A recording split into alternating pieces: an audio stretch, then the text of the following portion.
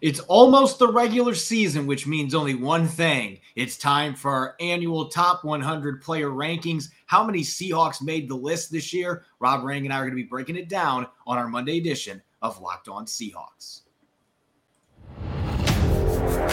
You are Locked On Seahawks, your daily Seattle Seahawks podcast. Part of the Locked On Podcast Network, your team every day.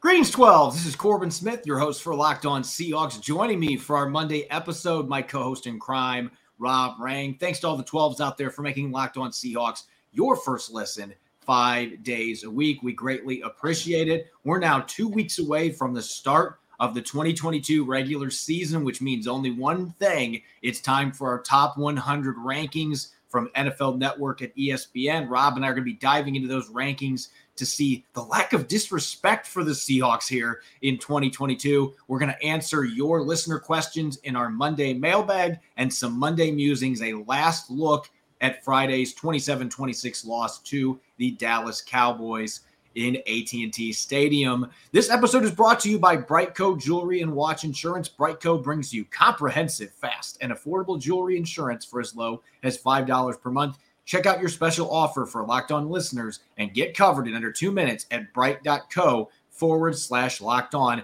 That's bright.co/locked on. Now for your lead story here on Locked On Seahawks. You get about a week or two away from the start of the regular season every year, and there's a new tradition that's kind of become a holiday for football fans, Rob, and it's the top 100 player rankings. And it was first just NFL Network, and then ESPN had to jump in as well. There may be some other outlets that have their own top 100 player list, but those are the two that always get the traction, that always draw controversy from fans, coaches, and players alike.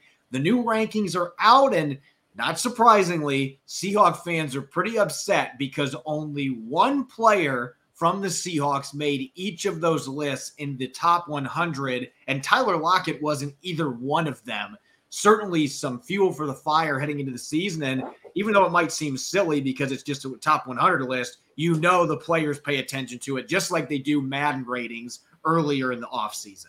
Yeah, they're extremely competitive, and it is comical, frankly, that there's only one Seahawk listed on each of these two rankings. The NFL Network, of course, they had the free safety Quandre Diggs, who I think absolutely should be on that list.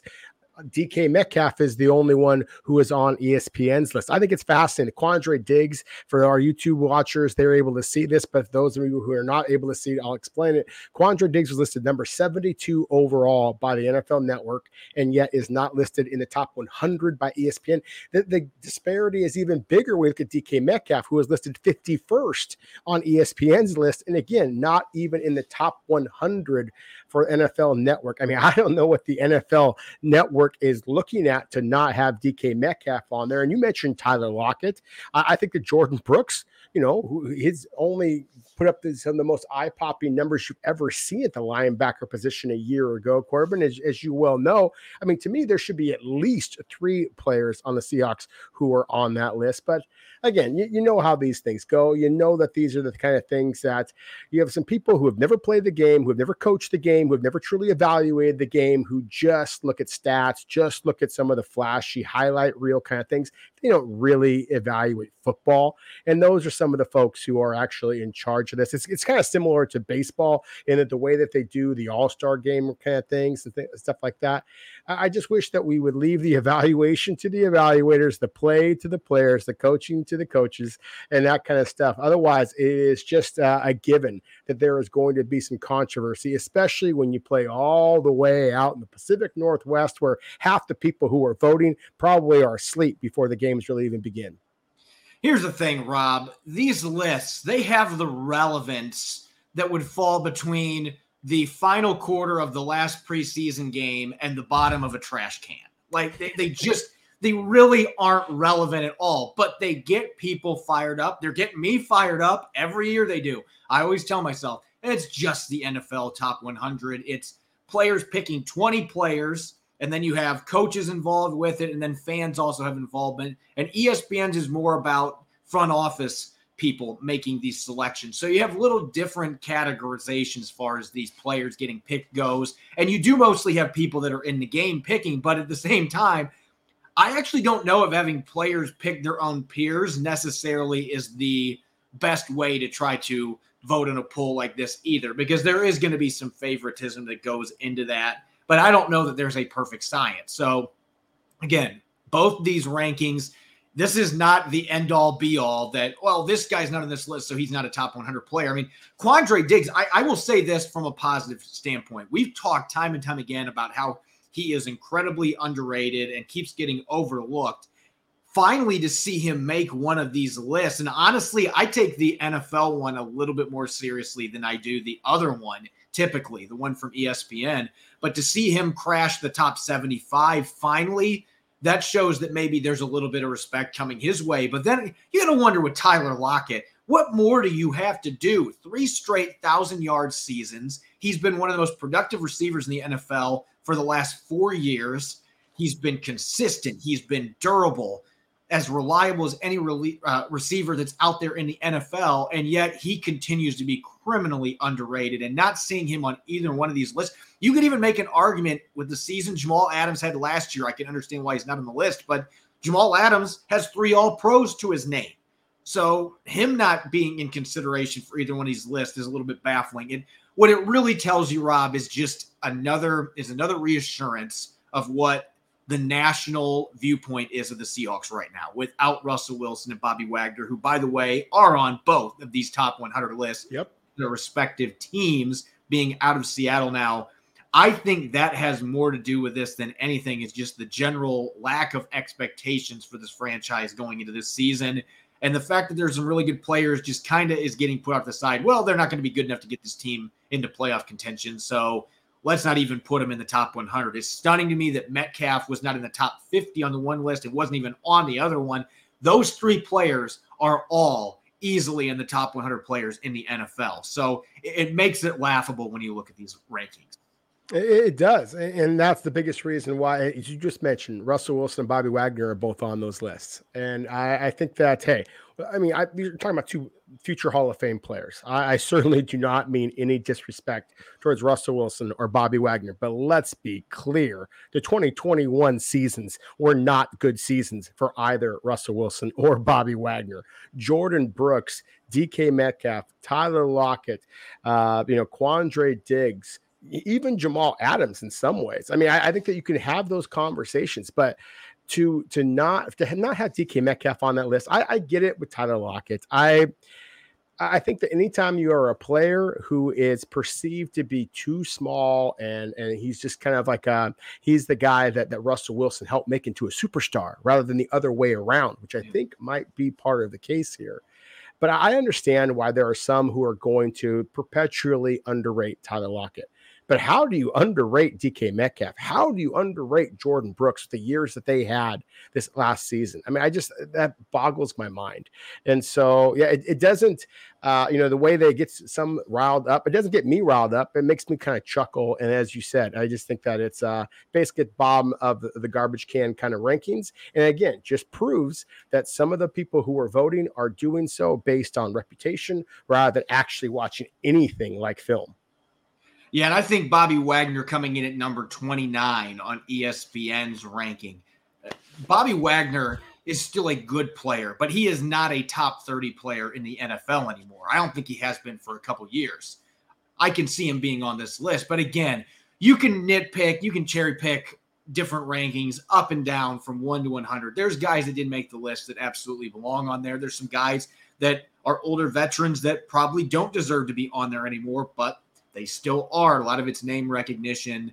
And around the league, that sticks with players too. That's not just fans. Players are going to select veterans that have got a resume where they've been Pro Bowlers and All Pros. Those guys are going to make these lists because of the name recognition when maybe they don't necessarily deserve it. So It's always fun to talk about, not necessarily important, not legitimate rankings like end all be all. These are your top 100 players, but it creates discussion. That's what the NFL, that's what ESPN is aiming to do. And they never fail this time of year. As proven in this first segment, it's going to create discussion and debate. And so Quandre Diggs is going to be going out there saying, hey, I should have been on both lists. Time for me to be an all-pro. DK Metcalf, more fuel for his fire after getting a big contract. And Tyler Lockett, I think he doesn't really care if he's underrated or not. He's going to go out and he's going to play his game. He's not going to let rankings impact him. Some guys it would impact more than others. Up next, it's our Monday mailbag. We didn't get to your questions last week with there being a game on Friday. We're going to tackle as many of your questions as we can here in an extended second quarter. And then later in the show,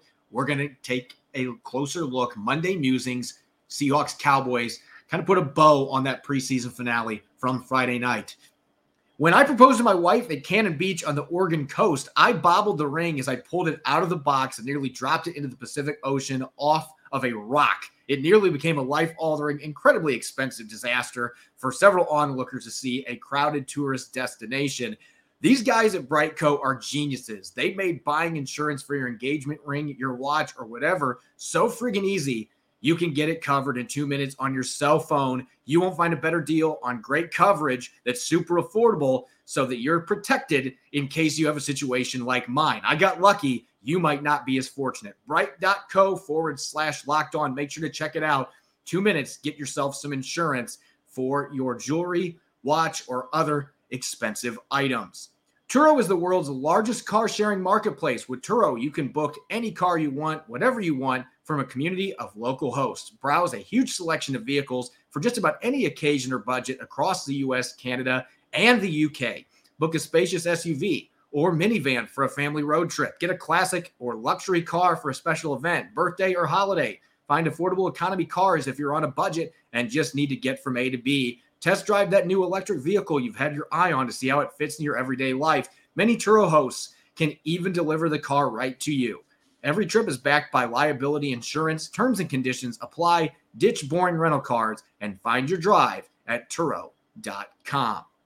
You're listening to the Locked On Seahawks podcast, Monday edition. I'm your host, Corbin Smith. Joining me for today's show, my co-host in crime, Rob Rang. Thanks to all the 12s for making Locked On Seahawks your first listen 5 days a week. We greatly appreciate it. Coming up here next week, August 31st, make sure to check out the Ultimate Pro Football Preview, an 8-episode extravaganza to get you ready for the NFL season. The local team of experts of Locked On Podcast Network and Odyssey NFL Insiders are all combining into one Ultimate NFL Preview. Again, that starts August 31st. Search for Ultimate Pro Football Preview 2022 on your Odyssey app, YouTube, or wherever you get podcasts. It's time for our Monday mailbag segment. Usually we reserve this for towards the end of the week, but with the Seahawks having some really weird preseason games. They had a Tuesday nighter, they had a Friday nighter. We haven't been able to get all of our mailbag segments in. So without further ado, let's get to it here. Our first one coming from Justin Melendez tweets, could you see any way the Seahawks keep Bo Melton over a player like Penny Hart, for example? I've noticed this, Rob. There are a lot of Seahawk fans that have been speaking out since our episode yesterday wondering why we cut Bo Melton. So maybe this gives a little bit of an opportunity to revisit that difficult decision. Well, I certainly think that Bo Melton could stay on this roster. I mean, anytime you invest a draft pick in a guy who runs in the 4.3s and was as productive as Bo Melton was at Rutgers as well as the Senior Bowl, then yeah, I think that you can make that argument. There's no question that Bo Melton is a better athlete than Penny Hart. It's just the fact that I think that Penny Hart might be pound for pound Seattle's toughest football player. He is certainly among their better special teams players. And when you're talking about those receivers, especially at the very back end of the roster, Corbin, I think that they have to be able to provide something on special teams as well. So that would be the justification of why I think that Bo Melton, that Penny Hart is the better player and should be on Seattle's roster. And if that takes the spot for Bo Melton, then it does. And there is no question, if you cut Bo Melton, he's got enough name recognition out there. You may lose him. I don't know that you would lose Penny Hart. And that is the slant there. That's the argument. But I do think that Penny Hart is the better, more valuable football player to the Seahawks right now. And that is the reason why I put him at least on my initial 52. Yeah, this was one of those really difficult decisions for me when I was putting my 53 together. And I could see Bo Melton making this roster if it's truly all about the youth movement. But reliability-wise, consistency-wise, special teams-wise, Penny Hart has been better in training camp in the preseason. He's got game experience. The drops have been a major issue so far for Bo Melton, and maybe the Seahawks can look past that, especially because that's just kind of been a team issue over the last couple of weeks. But there have been some big plays left in the field, and with his size, I think that you have a better chance of sneaking a smaller, fast receiver to the practice squad than you do somebody like Derek Young. There are not many 6'2", 225-pound receivers with 4.4 speed and sub 6'9", 3-cone quickness that are on the free agent market. There might not be another one on the waiver wire. So I actually think Derek Young is going to be a harder player to slip to the practice squad than Bo Melton, where there's a lot of players that have at least similar size that might run in the low 4.4s or high 4.3s. Speed doesn't just guarantee you a roster spot these days, especially with how much talent there is at receiver. So that would be my argument. I think that there's certainly a chance he could be on the team. I just think that Penny Hart, his special teams value and just the consistency aspect is probably what sets him apart when you're trying to figure out who makes this 53-man roster out of the gate. Next question from Marcus tweets, do you think Seattle regrets moving on from Bobby Wagner at this point? Do you think something could have been done to make that work for another year? And I'm assuming meaning the relationship between the player and the team. Rob, do you think there's any regrets at this point? Because the linebackers have been pretty bad during the preseason. They certainly have. And you know, again, Bobby Wagner is just a great player, probably an even greater human being, at least in my limited interactions with him. And certainly everybody that I've talked to about him says basically the same thing. So I think that there has to be some regret in that way. But I know in having conversations with decision makers throughout the league that there is very much a belief that you'd rather be a year early and rip the Band-Aid off, so to speak, than be a year late. And that's, I think, the concern with Bobby Wagner is he is at the tail end of his career. He was owed an awful lot of money and showed zero willingness to renegotiate, as Jimmy Garoppolo just did, kind of our breaking news of the day here. So I think that's what Seattle is looking at. Sure, you had to know that when you lost it, you allowed a future Hall of Famer to go out the door, and you had some concerns about depth, and you had to know that there was going to be some ugly moments. But at the same time, I think the Seahawks feel very confident that they made the right decision. And when it comes to Bobby Wagner, and I think that it was the right time to move on and try to rebuild this roster. I know that it hurts Seahawk fans because of how great of a player and how great of a man that Bobby Wagner is. You wanted to see him end his career here. I think at the end of the day, it was more about the money value than it even was moving on a year early. I think that Seattle, knowing that Russell Wilson was going to be gone, they felt like this is the time for us to cut some of these huge contracts for aging players, even though he can still play. Let's do that now, and we can accelerate our rebuild with some of that cap space that's going to be coming our way. So I think that was the big reason why that move was made above all else. And neither side, I think, was interested in trying to renegotiate here. And both sides have to want to tango if you're going to do that. DJ Rowdy tweets, would Jimmy G have been a good interim quarterback before drafting one next year? And I actually altered the question up, DJ Rowdy, because you asked, would he be? But he's not going to be because of the renegotiated contract with a no-trade clause that he agreed to today, according to Adam Schefter. So Jimmy Garoppolo is not coming to the Seahawks. But if he would have, I've said this a couple times, I could have seen Seattle having some interest, but the more that this quarterback competition, if you want to call it that, has played out, Rob, it's become very evident to me that this was the Geno Smith show. They wanted Geno Smith to win this job, and there's a trust factor there. Pete Carroll saw what he did in those 3 starts last year. He saw the point guard aspect that he brings to the quarterback position, his familiarity with the offense, not turning the ball over, being risk averse. And he checked off all those boxes. I just think all along that has been the game plan. Unless Geno Smith just falters, he is going to be the guy. And I think that included Jimmy Garoppolo or even Baker Mayfield in that discussion. Seattle was not going to go out and get a guy that maybe slightly better, but really isn't going to move the needle. Geno Smith was going to be the guy. So I don't know that he necessarily would have done much. Maybe he nets you one more win. I think he's a little better player than Geno Smith, but I don't think it's such a wide gap that it would really transform your season, at least in my opinion.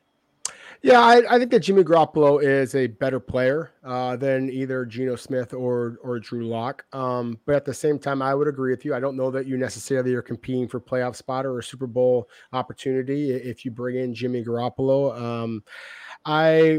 It's tough because I do believe in the motivation that Jimmy Garoppolo may have had. I don't think that it was surprising at all that Jimmy Garoppolo had the season that he had last year after the 49ers make the big move for Trey Lance, just like I wasn't surprised at all. Aaron Rodgers returned back to his MVP form the year after the Green Bay Packers, select Jordan Love in the first round. To me, there is just something there. And I think that, John Lynch and the 49ers were very wise to not allow Garoppolo out of the building, because had he signed with Seattle, that week 2 matchup would have been really, really interesting from a Seattle perspective, from a Garoppolo perspective, just because, again, of that revenge factor. But you talked about the familiarity of the offense and how secure Geno Smith is, at least, in Pete Carroll's kind of mind, he is that kind of security blanket.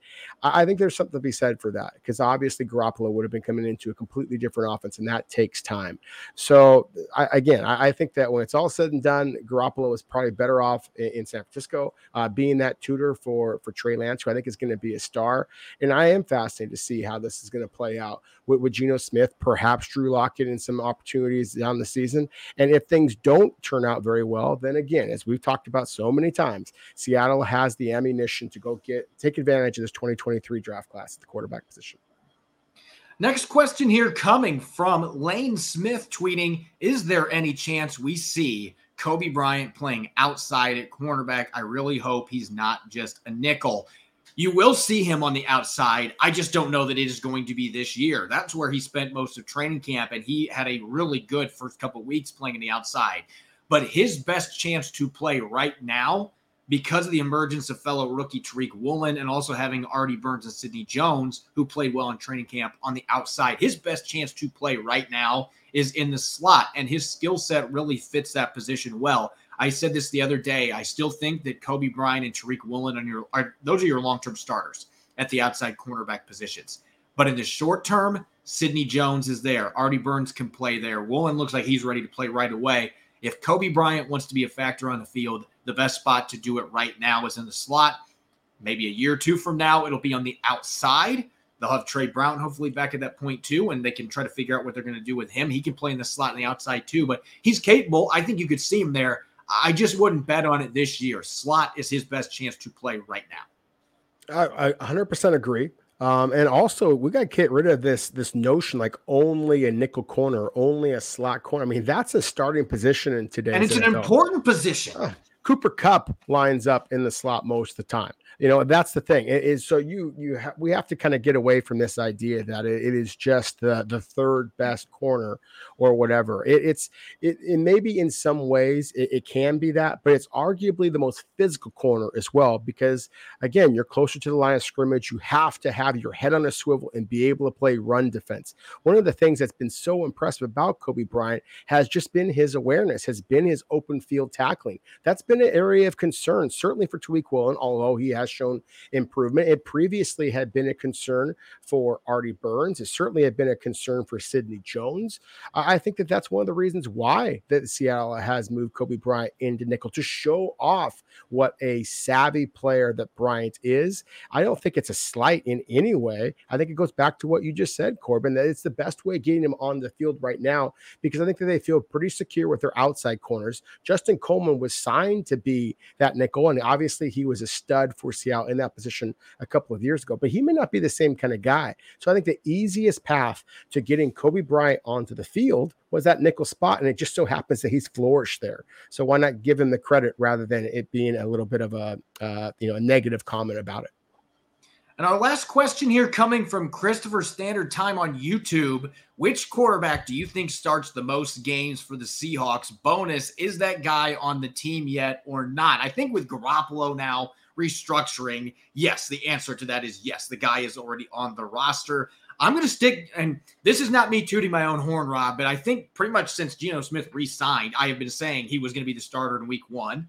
I predicted that he was going to start all the games at one point. I don't know if I feel quite as confident with that now, but I think that Geno Smith is going to be the starter for way more games than Drew Lock if Drew Lock does get that opportunity. I still believe, based on what I said earlier, Pete Carroll trusts Geno Smith. He trusts him to run the offense. He's risk averse, not having all the turnovers. I think that Pete Carroll wants that at quarterback more than a gunslinger that might have more upside, but also has a lower floor. That's not something that interests Pete Carroll right now. So I'm still rolling with Geno Smith being the quarterback that's going to start the most games this year.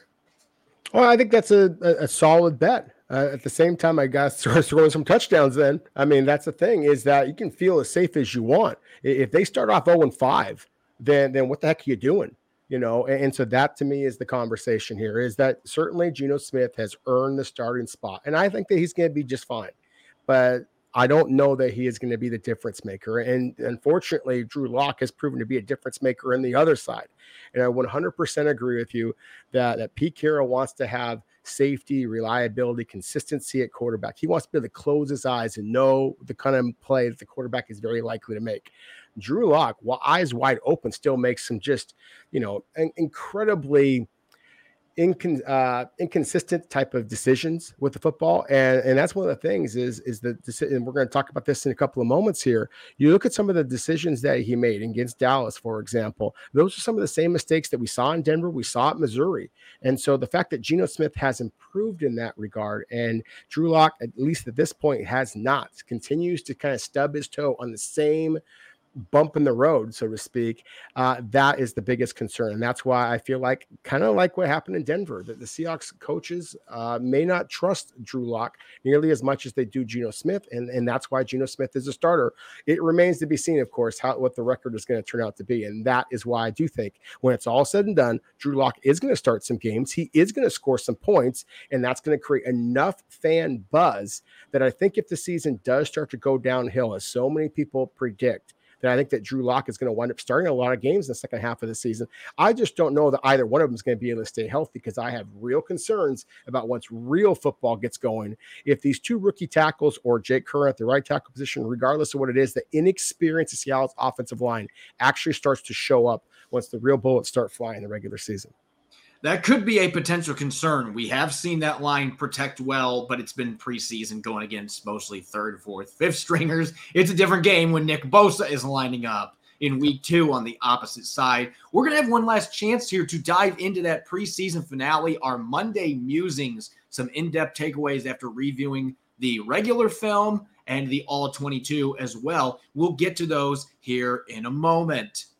As a diehard fantasy player, I'm rolling with Josh Allen to throw for over 400 yards, Jonathan Taylor to amass 3 rushing touchdowns, and Cooper Kupp to snag 10 receptions in week 1. Those might seem like bold leaps, but with Prize Picks, it's easy to play daily fantasy and put those entries to the test. Pick 2 to 5 players, and if they go score more or less than their Prize Picks projection, you can win up to 10 times your money on any entry. No competing against other people. It's just you versus the projections available. Prize Picks offers projections on any sport that you watch, whether it's the NFL, NBA, MLB, NHL, college football, women's college basketball, esports, tennis, boxing, even disc golf. Entries can be made in 60 seconds or less. It's that easy. It's safe with fast withdrawals, currently operational in over 30 states and Canada. Download the Prize Picks app or go to prizepicks.com to sign up and play daily fantasy sports. First-time users can receive a 100% instant deposit match up to $100 with the promo code Locked On. If you deposit $100, Prize Picks will give you $100. If you deposit $50, Prize Picks will give you $50. Don't forget to enter the promo code Locked On. Sign up for an instant deposit match up to $100. You're listening to the Locked On Seahawks podcast, Monday edition. This is your host, Corbin Smith, joining me for our Monday show. My co-host in crime, Rob Rang. Thanks, as always, for making Locked On Seahawks your first listen 5 days a week. We greatly appreciate it. It's Fantasy Draft Week on the Locked On Podcast Network, so go make Locked On Fantasy Football your second listen. Fantasy expert Vinny Iyer, who brings over 20 years of NFL expertise and a unique angle to give you the moves no one else has. Get ready for your fantasy draft with Locked On Fantasy Football, available everywhere you listen to podcasts. It's time for our Monday musings. This is going to be a Monday staple throughout the 2022 season. We've had odd game days like Tuesday night games, Friday games in the preseason. That's going to change now going into the regular season with most of Seattle's games being on Sunday. We will be able to have our Monday musings the day after. We had a whole weekend to sit on this final preseason game, Rob. And so now it's time for some in-depth discussion on what went down. 27-26 loss for the Seahawks against the Cowboys at AT&T Stadium. Let's start on offense. What is one thing that jumps out to you after rewatching the film, getting a chance to look back at that game? What was one offensive topic that jumped out to you that you want to break down here on today's episode?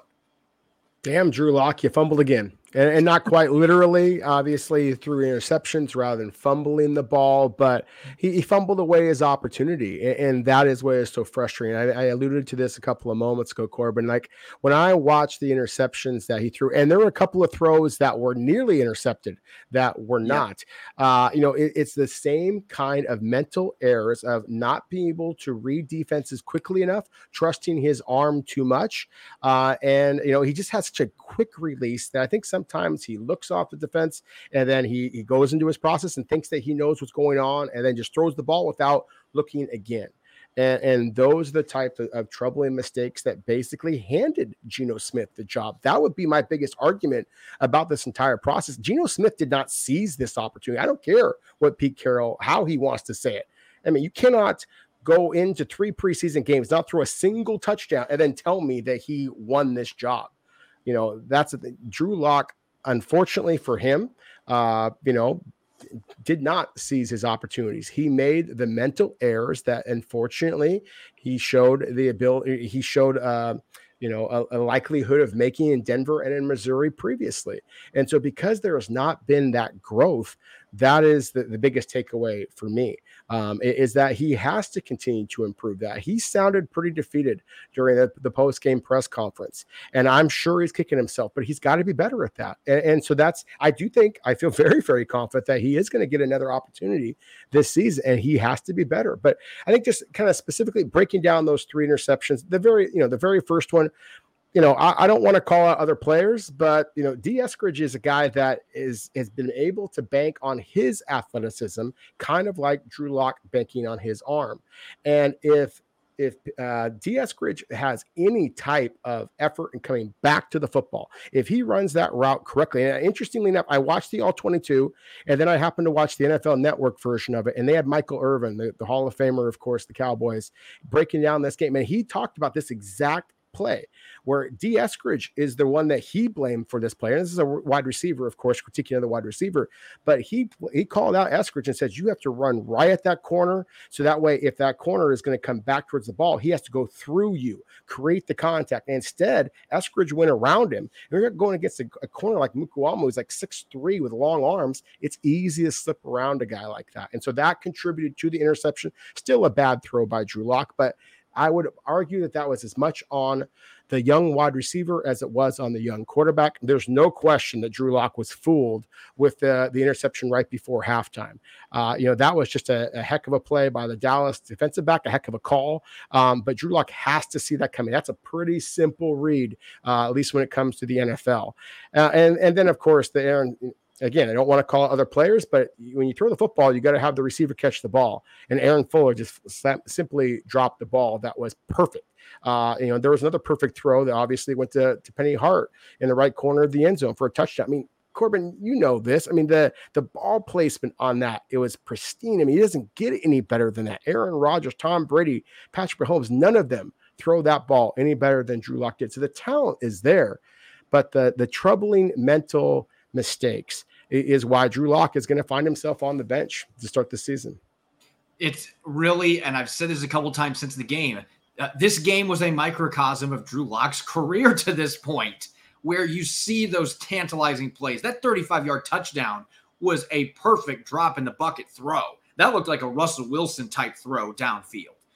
But then you have that trap coverage that any reasonable quarterback has to be able to read that, and you don't make that throw. But Drew Lock in year 4 is still making that throw.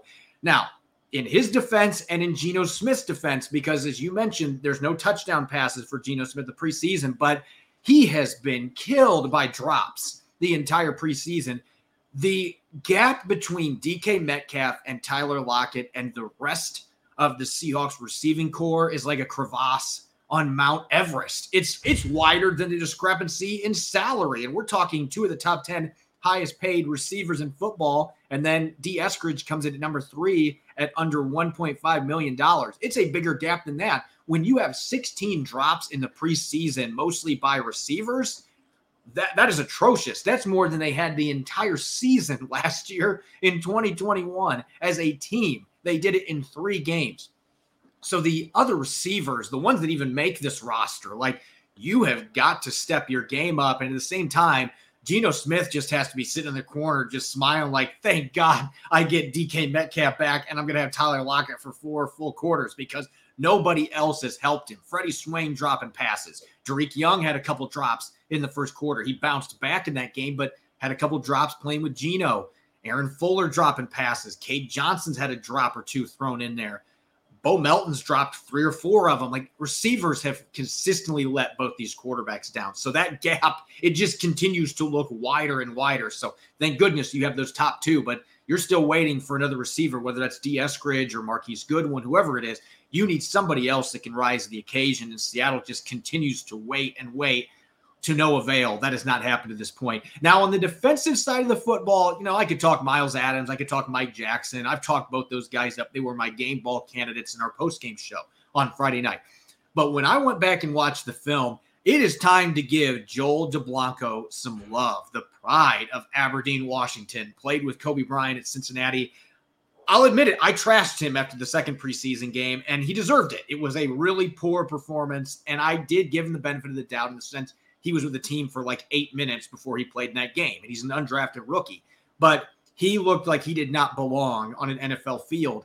The improvement he made from that second preseason game to this third preseason game, I don't know that I've ever seen a player, at least when I've been covering the Seahawks, I don't know that I've ever seen a player improve as much as he did from one game to the next. Just having another week of practice, learning from his mistakes in that first game that he played for Seattle.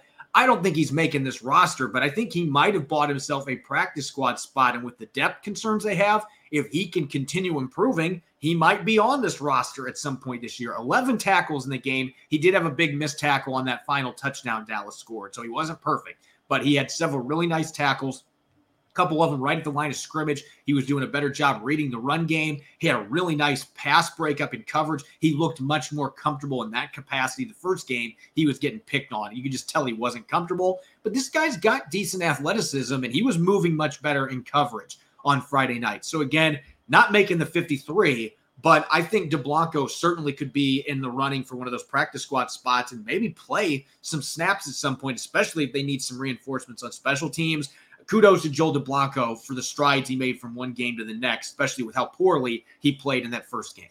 Yeah, that's a really good point. I mean, because there was a significant gap between, I don't know if it was a Mount Everest crevasse type of gap, but it was a big gap because DeBlanco did struggle a little bit in that very first game. But as you said, I mean, he had only just got signed. Seattle throws him out there, and he was getting, picked apart a little bit in coverage, and he took some kind of questionable angles and just got, outran to the sideline a couple of times. He had some missed tackles, but it was the confidence, the angles that he took, and in the second opportunity against Dallas to finish up the preseason, that was very, very encouraging. As you said, you very rarely see guys make that much of a leap. Brock Coyle, another former Seahawk linebacker, I thought made a similar leap, a few years back. And so that to me is very encouraging. I agree with you. I think that he absolutely has a chance at the practice squad, perhaps even making this roster just because the depth at linebacker is as much of a concern as it is. But yeah, very excited for what he put on tape, because not only here in Seattle and obviously with the Aberdeen product, as you mentioned, that would be really cool. But at the same time, if not in Seattle, then there's going to be a lot of other clubs. I've been talking to some teams just today, and there are a lot of teams out there, Corbin, who are talking about keeping 3 inside linebackers because they just see so many young players available. Of course, DeBlanco might be one of those that other clubs are kind of looking at like, hey, if Seattle, if you don't want them, we certainly will. So I'm really interested to see what kind of happens with him. But you mentioned the player that I think we got to talk about, and that's Miles Adams. I mean, as I mentioned before, I was disappointed that one of Seattle's quarterbacks did not truly seize the opportunity. Well, Miles Adams seized the opportunity. I think that we had to think coming into this that this was LJ Collier's job. You say what you will about the disappointment as a former first-round pick and all that, with an undrafted free agent trying to fight against a first-round pick in LJ Collier, and for Miles Adams to be the better, more consistent, flashier player in every single step of the way. He truly did seize this opportunity. And so to me, that is one of the most, I think, underrated stories of this entire training camp. It's just been that there have been some players who have seized these opportunities. They just don't play the position everybody wants to talk about. Yeah, Miles Adams, as much as any player on Seattle's roster, truly capitalized on the opportunity that was presented to him, and he played well in his couple games last year. So he had momentum, and he built off that. A lot of times you see guys in such situations like that, they come to camp. I'll give you an example. Cedric Lattimore last year. I thought Cedric Lattimore was going to be what Miles Adams has become. I thought he was going to be the next undrafted DT that ends up making this roster. He was released 2 weeks into camp. Like, he not only didn't improve, he regressed. But Miles Adams built off of that momentum and was even better at 300 pounds. He's gained a little bit of weight to fit this defense a little bit better. So kudos to him. Real quick, special teams observations. This was based off of a question we didn't have time to answer in the second quarter, but Toxie on YouTube asked who should be returning kickoffs. And I think it's absolutely got to be D. Eskridge. It only took me one punt return on Friday night to make that decision. Freddie Swain's been back there, and whether fair or not, a lot of media members have given him the nickname Fair Catch Freddie, which I'd rather have fair catches than bobbling the football and turning it over like we saw in a couple examples this preseason. But you just don't have the burst. You don't have the electricity. D. Eskridge, the one that he did return, went back about 12 yards. If you could consistently get 10 to 12-yard punt returns, and he has the speed, if he gets to the next level, he can take it to the house. You're not going to have that with Freddie Swain. So I think that Eskridge is your punt returner, and I would keep with DJ Dallas as your kick returner. He might not have the ability to bust one for a touchdown. He did it in college, though. He had several nice returns last year. He's reliable. He's tough.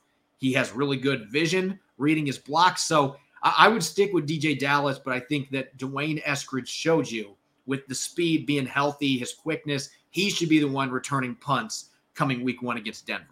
I agree 100% with you. I think that when you have athletes like Dallas and Eskridge, and if you have to manufacture opportunities for them, then you do so. Who cares? Get them on the field. And they certainly have that playmaking ability. So, yes, I agree with that. To me, that was a positive. I think there's some other positives on special teams with Jason Myers. I mean, my goodness, 4 for 4 on field goals, kicks a 52-yarder. Obviously, a week ago, at home, misses one of his 2 field goal opportunities, finishes 6 out of 7 for the preseason. This is the bounce back that we were hoping to see from him. And, of course, you're going to get the steady play from the all-pro punter, Michael Dixon.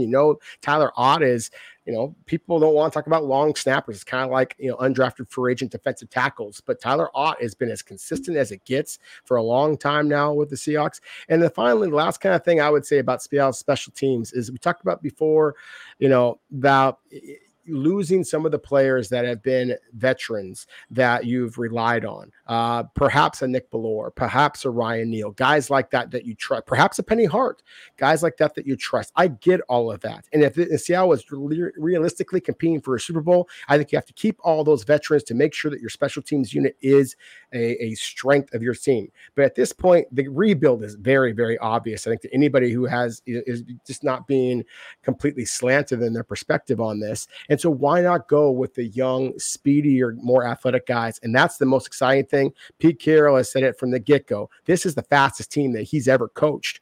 And I think you can see that on special teams. Sometimes they're not in the right gap. Sometimes they're getting bowled over. But that's where you got to coach them up. I think the Seahawks have the special teams coach in Larry Izzo that can pull that off. And so that, to me, was one of the positives that I saw from that game from a special teams perspective as well, is just that Seattle's speed does stand out on tape. As always, you can follow me on Twitter at Corbin Smith NFL. You can follow Rob at Rob Rang. Make sure to check out Locked On Seahawks on Apple Podcasts, Google Podcasts, Spotify, streaming 5 days a week on YouTube as well. Coming up on our Tuesday episode, we're going to officially know all of the roster cuts, who made the initial 53. Rob and I are going to be breaking down offense and defense, surprises, maybe some picks that we weren't expecting. Did any undrafted players make it? We'll have all that information, at least the preliminary 53-man roster. We'll be breaking it all down on tomorrow's episode. You won't want to miss it. Thanks for listening in. Enjoy the rest of your Monday. Go Hawks.